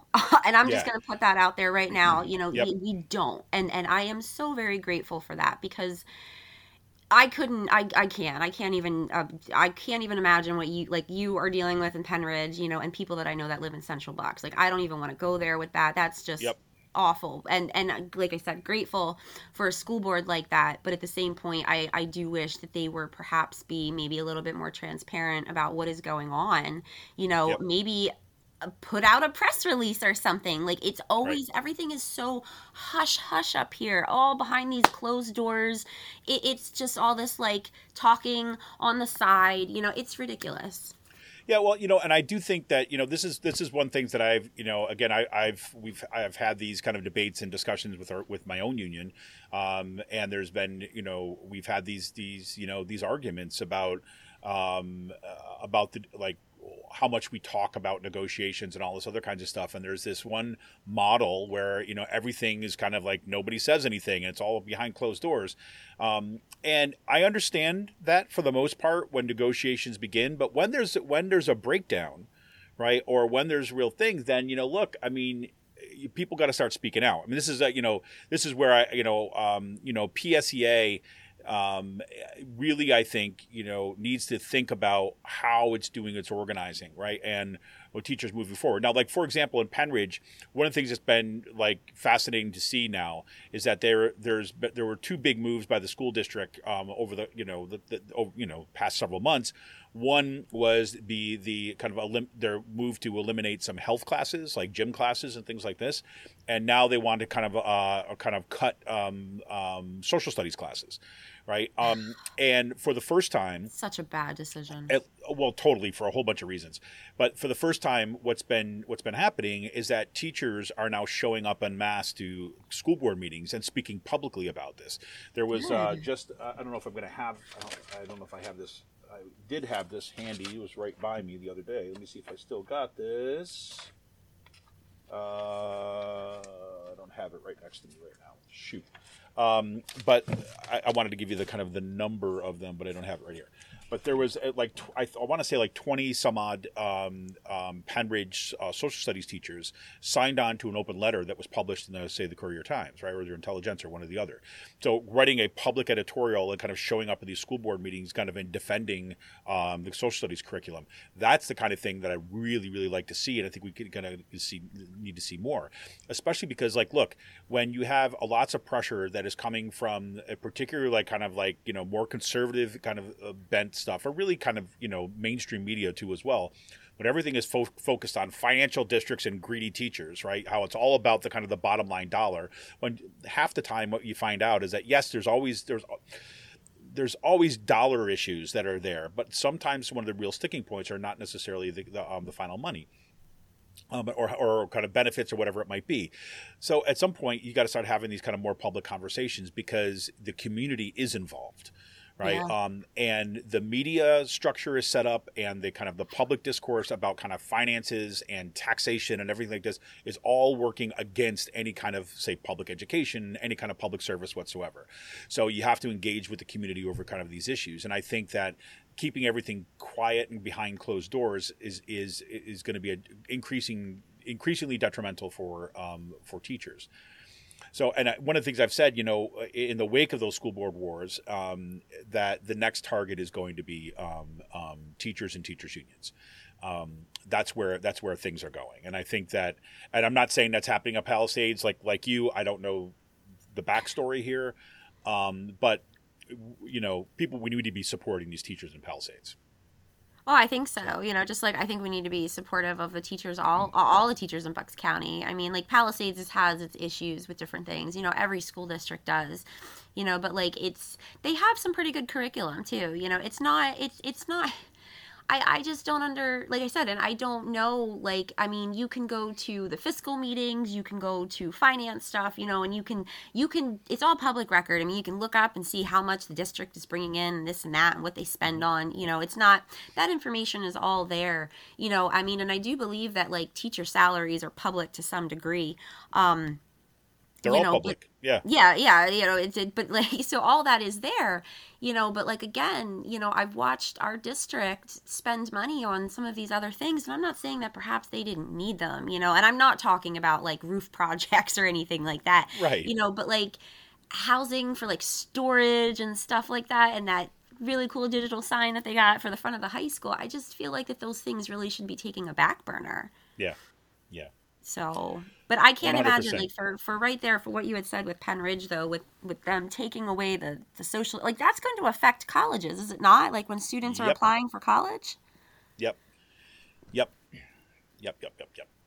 I want to get somebody to come on and talk. I reached out kind of a while back. I'm gonna have to do another round of this to see if I get some of these social studies teachers to come on and talk about what's the impact of the curriculum and so on. Because That would be fabulous. Yeah. I mean, that would be, that's one of the things I've always hoped. I've always hoped to have, not just kind of some spokespeople that are going to come and kind of give me the kind of line that they're getting to anything, but just talk to some teachers about what these kind of impacts are, and to help kind of get the voices of the people on the ground, right? Kind of out there talking about what's happening. So one other thing that we're going to flag, and I think that we're going to see some reporting on this coming in the upcoming months, but there's some issues brewing down in Souderton School District too as well. Now, I've had some people reach out to me from some parents groups of Souderton over the past several months, just kind of little blips in that, building kind of some networks of connection, trying to figure out what's happening there.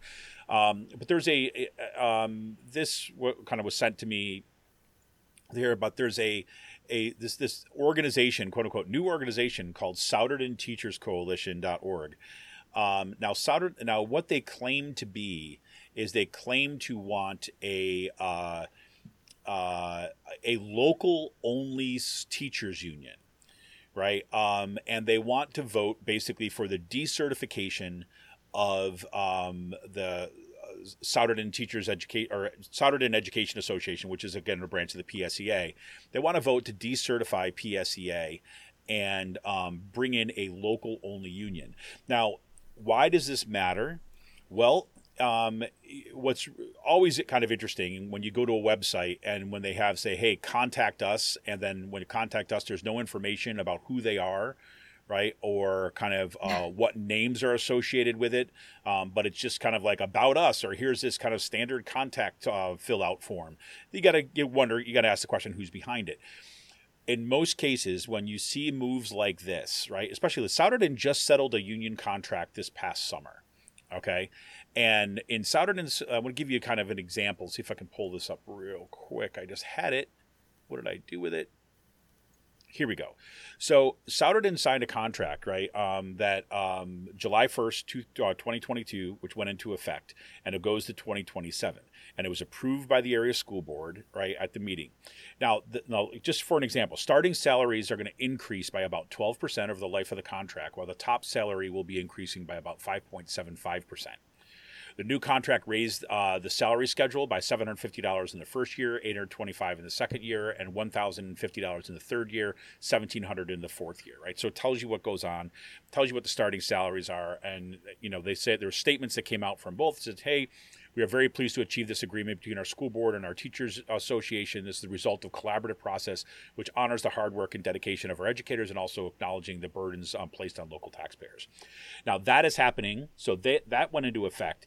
And now there's also been, you may have seen this already, there's this video that is circulating on the Libs of TikTok site, which is this kind of ultra right-wing stuff about this this Souderton, this quote-unquote Souderton woman who has actually gone to a school board meeting and talks about how teachers kind of like forced or coaxed her daughter to be trans. Then they shaved her head and changed their name without notifying the parents. Now, first of all, the teacher shaved the child's head. That's what she says. This quote-unquote mom, right? And now the Penridge Area Republican Club, this is what they said, and they tweeted out, tragic. Souderton teachers overstepped their mandate. Teachers are hired by parents to educate their children, not to indoctrinate them. Clearly, some teachers have a savior complex, right? So that's coming from the Penridge Area Republican Club. We're seeing this kind of anti-trans stuff that has been was used in the midterm elections that will be going forward. You've got this woman kind of like, this going viral on, this was kind of just was published out on November 16th. So just a recent school board meeting. And now you've got this organization called Souderton Teachers Coalition that is going after the teachers union. Right. So my money is on the fact that all of that's connected. Okay. So look, just keep your eyes on Souderton School District. I know we haven't talked a lot about Souderton on this program. We've been focusing a lot on what's happening in Central Bucks and Penridge and Palisades, in part because that was where a lot of activity was happening, let's say the least. But we need to start talking more about what's happening at Souderton too as well to see that this is a pattern. And it's going to be setting up the next fight for 2023. Yeah. So, last thing I want to say on the education front, I'm not going to talk a whole lot about this today, but I just want to put this on everybody's radar because we're going to be talking a lot about it coming up. So there's going to be some big battles for Pennsylvania public higher ed and public higher ed across the country that is going to be happening. As I've said, that the ABSCUF contract, that is the Association of Pennsylvania State College and University Faculties, that is my faculty union. Kutztown is one of the members of it. We've seen unprecedented kind of activity there. Like, for example, we had consolidations of 6 universities into 2 as part of the 14-state school system. Lots of people losing their jobs, curriculum being cut, a whole bunch of kind of negative stuff that's going on at the statewide level. And I think it's going to really, it's setting everything up for an incredibly contentious contract negotiation. So those contract negotiations have just begun. We're going to be hearing more about this, and it's going to be playing itself out in the budget talks too as well. That having said that, there's also a series of articles. Vox just posted one about the coming demographic crisis when it comes to public higher education. And it highlights Shippensburg University, which is a member of the state system of higher education universities, as an example, right, of what's happening in terms of these crashing numbers of students and all this other kind of stuff. What's interesting to me about this article, and first of all, I should say this article from Vox, thank you, Colleen Clemens, for flagging it for me. Again, yes, it was a really crazy article to read. The article was written by a guy by the name of Kevin Carey, and he writes about education and other issues. He's the vice president of New America, which is a think tank in Washington, D.C. Okay, so why I flagged that is because, okay, there's a think tank that's writing about this kind of stuff, and a think tank is generally an interested party in some regard, right? I don't know a whole lot about these folks. We'll be looking into them, but the basic overall narrative is that there's a coming demographic crisis, and that's going to kind of like dramatically change what happens to public higher education. The elite universities are going to be fine. It's the state universities or regional universities that are going to be impact hard. And part of the conclusion is that is going to lead to a further disparity when it comes to access to public higher education, and is actually going to lead to a further kind of, separation or kind of self-selection of kind of Democrats and Republicans in different areas of the country. But anyways, so that's one of them. A second article that came out too as well this week was an article in the Chronicle of Higher Education, basically exploring the different kind of solutions to this coming economic crisis. And there's these public-private partnerships. There's this kind of like, quote unquote, innovative. And anytime you start talking about innovation, that my ears go up, because usually that's kind of flagship for austerity, downsizing, and job loss. But so there's this stuff that's going on. And I think this is all happening for a reason right now. The State System of Higher Education's chancellor's name is Daniel Goldstein.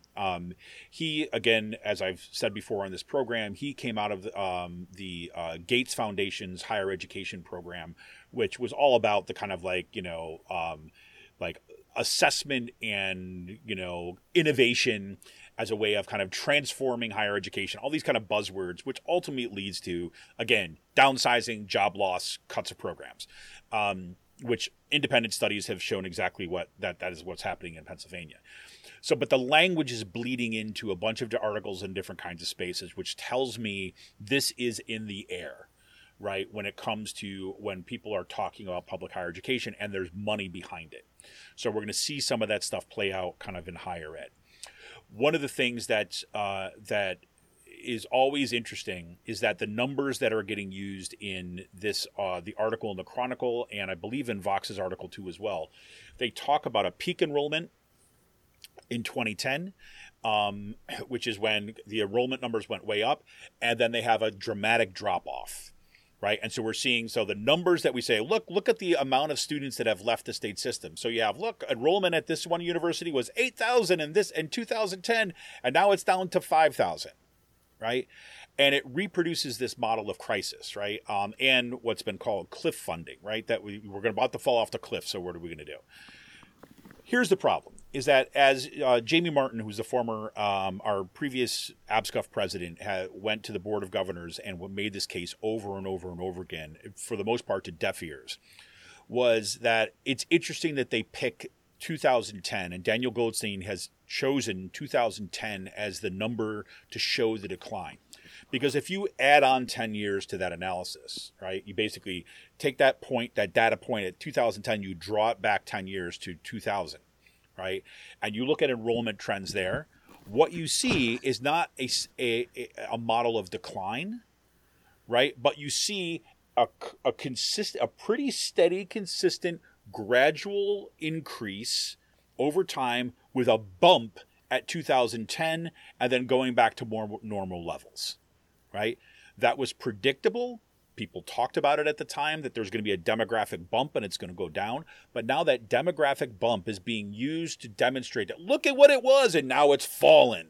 So therefore, it's a self-justifying narrative to try to cut, right? So that's kind of where we're at. And that's all I really want to kind of say for now to kind of set that up a little bit for future shows. Because I think that we're going to have to basically be foregrounding this both in our kind of contract negotiations and union organizing, but push back against this particular kind of narrative, because what's ultimately happening is they're kind of getting rid of access for public higher education for massive amounts of students. That is happening at the same time that we still see debt loads at an all-time high.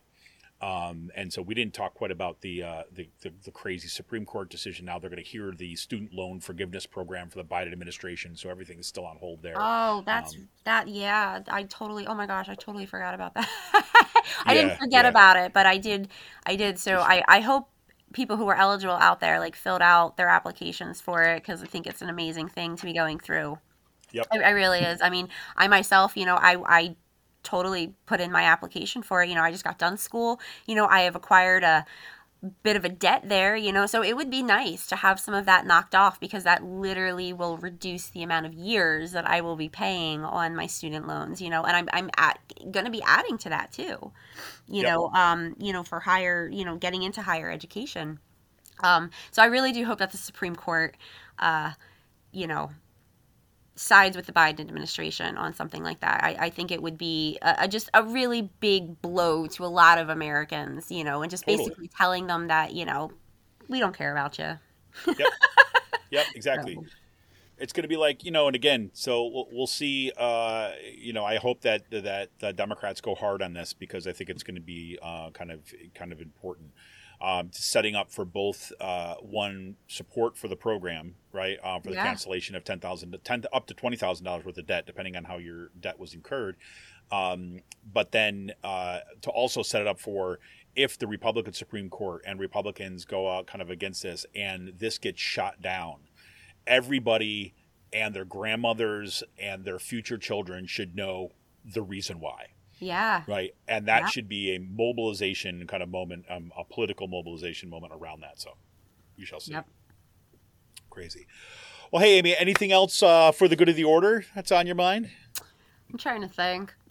There's always so much going on. It just really depends on where you're looking. I don't really think so. I mean, have you been keeping up with any of the series shows? Well, this is what I was going to say, right? So as I have, right? So, but I have not watched Wednesday yet. Have you watched Wednesday? Okay. Well, we actually binged Wednesday over Thanksgiving. So yeah, if I wasn't, I swear to God, I had fabulous. It was really good. I can't wait. I cannot wait to watch it. I got the flu, and I tried to watch some program. I couldn't even pay attention because my brain was such a fuzz. So I was like, I'm not watching Wednesday in that context. So I haven't gotten that yet. I did watch what's it called? Andor. Have you watched Andor? Oh, yes. I do. Okay, so I think I have an episode. So here's the thing.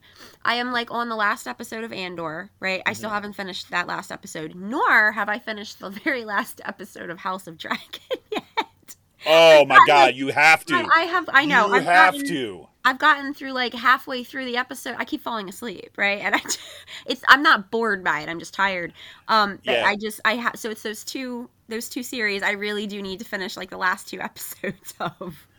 Oh, I'm so glad you said that so I didn't spoil it for you because I it's know. like so good. Well, it's getting to be that point now where it's like if I don't watch the end of it soon, it's just I might as well just find out what happens. But I'm Yeah, very yeah, yeah. excited for both of those. I really did like Andor. I think it started off a little slow, but Yeah. I think it's really this is the most that I think that we've ever been.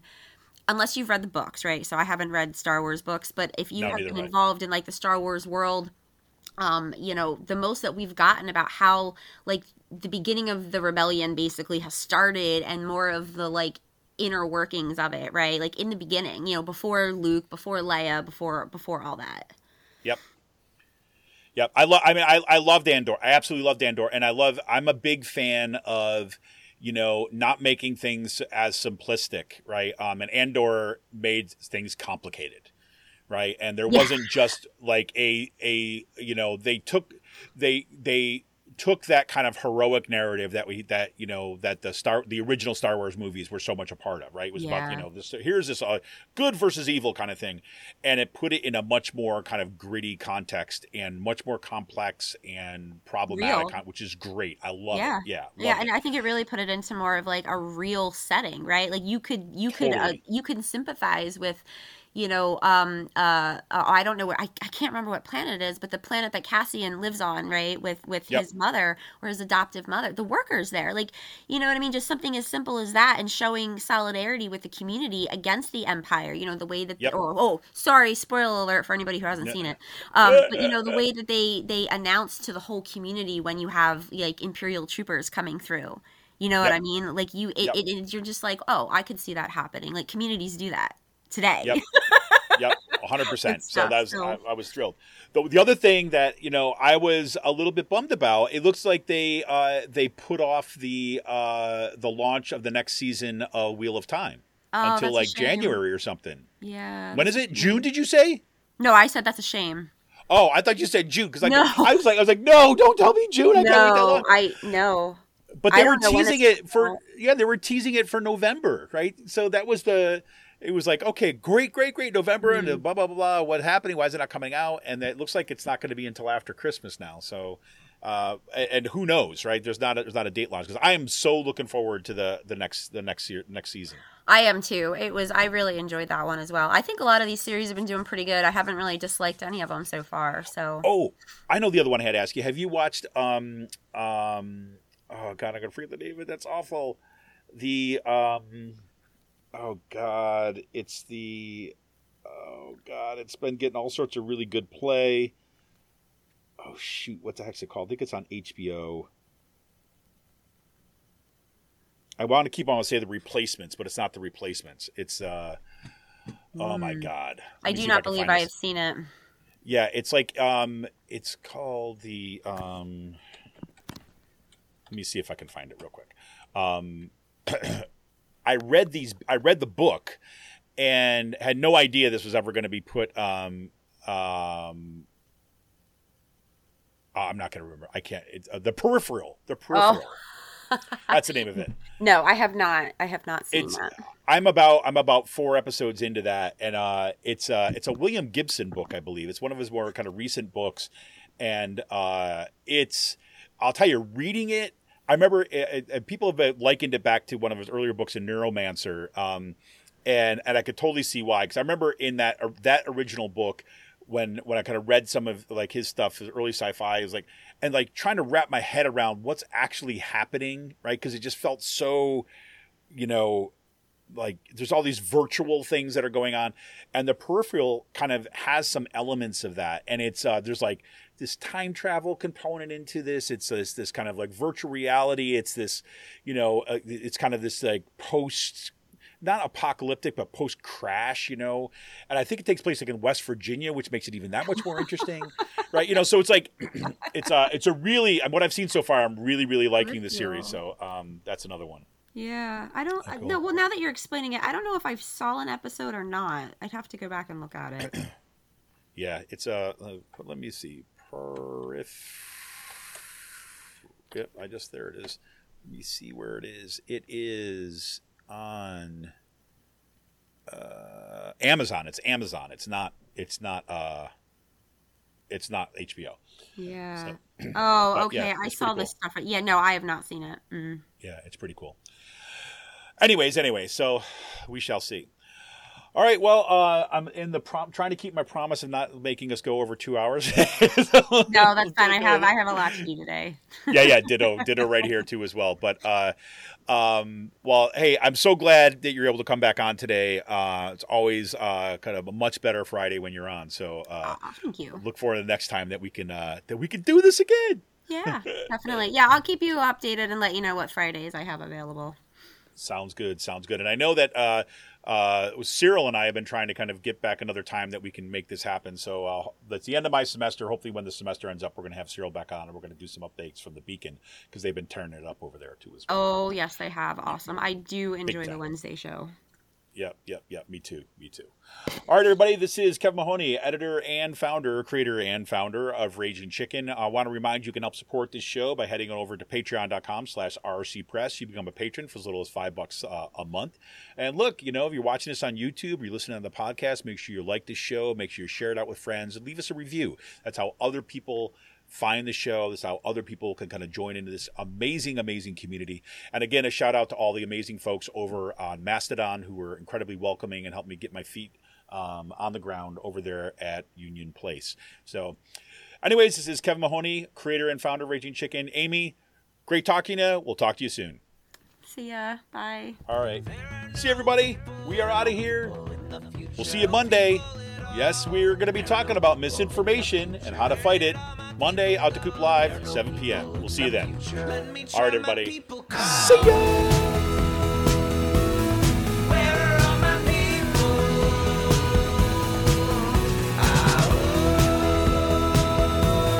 Where are all my people? I guess I'll fly away.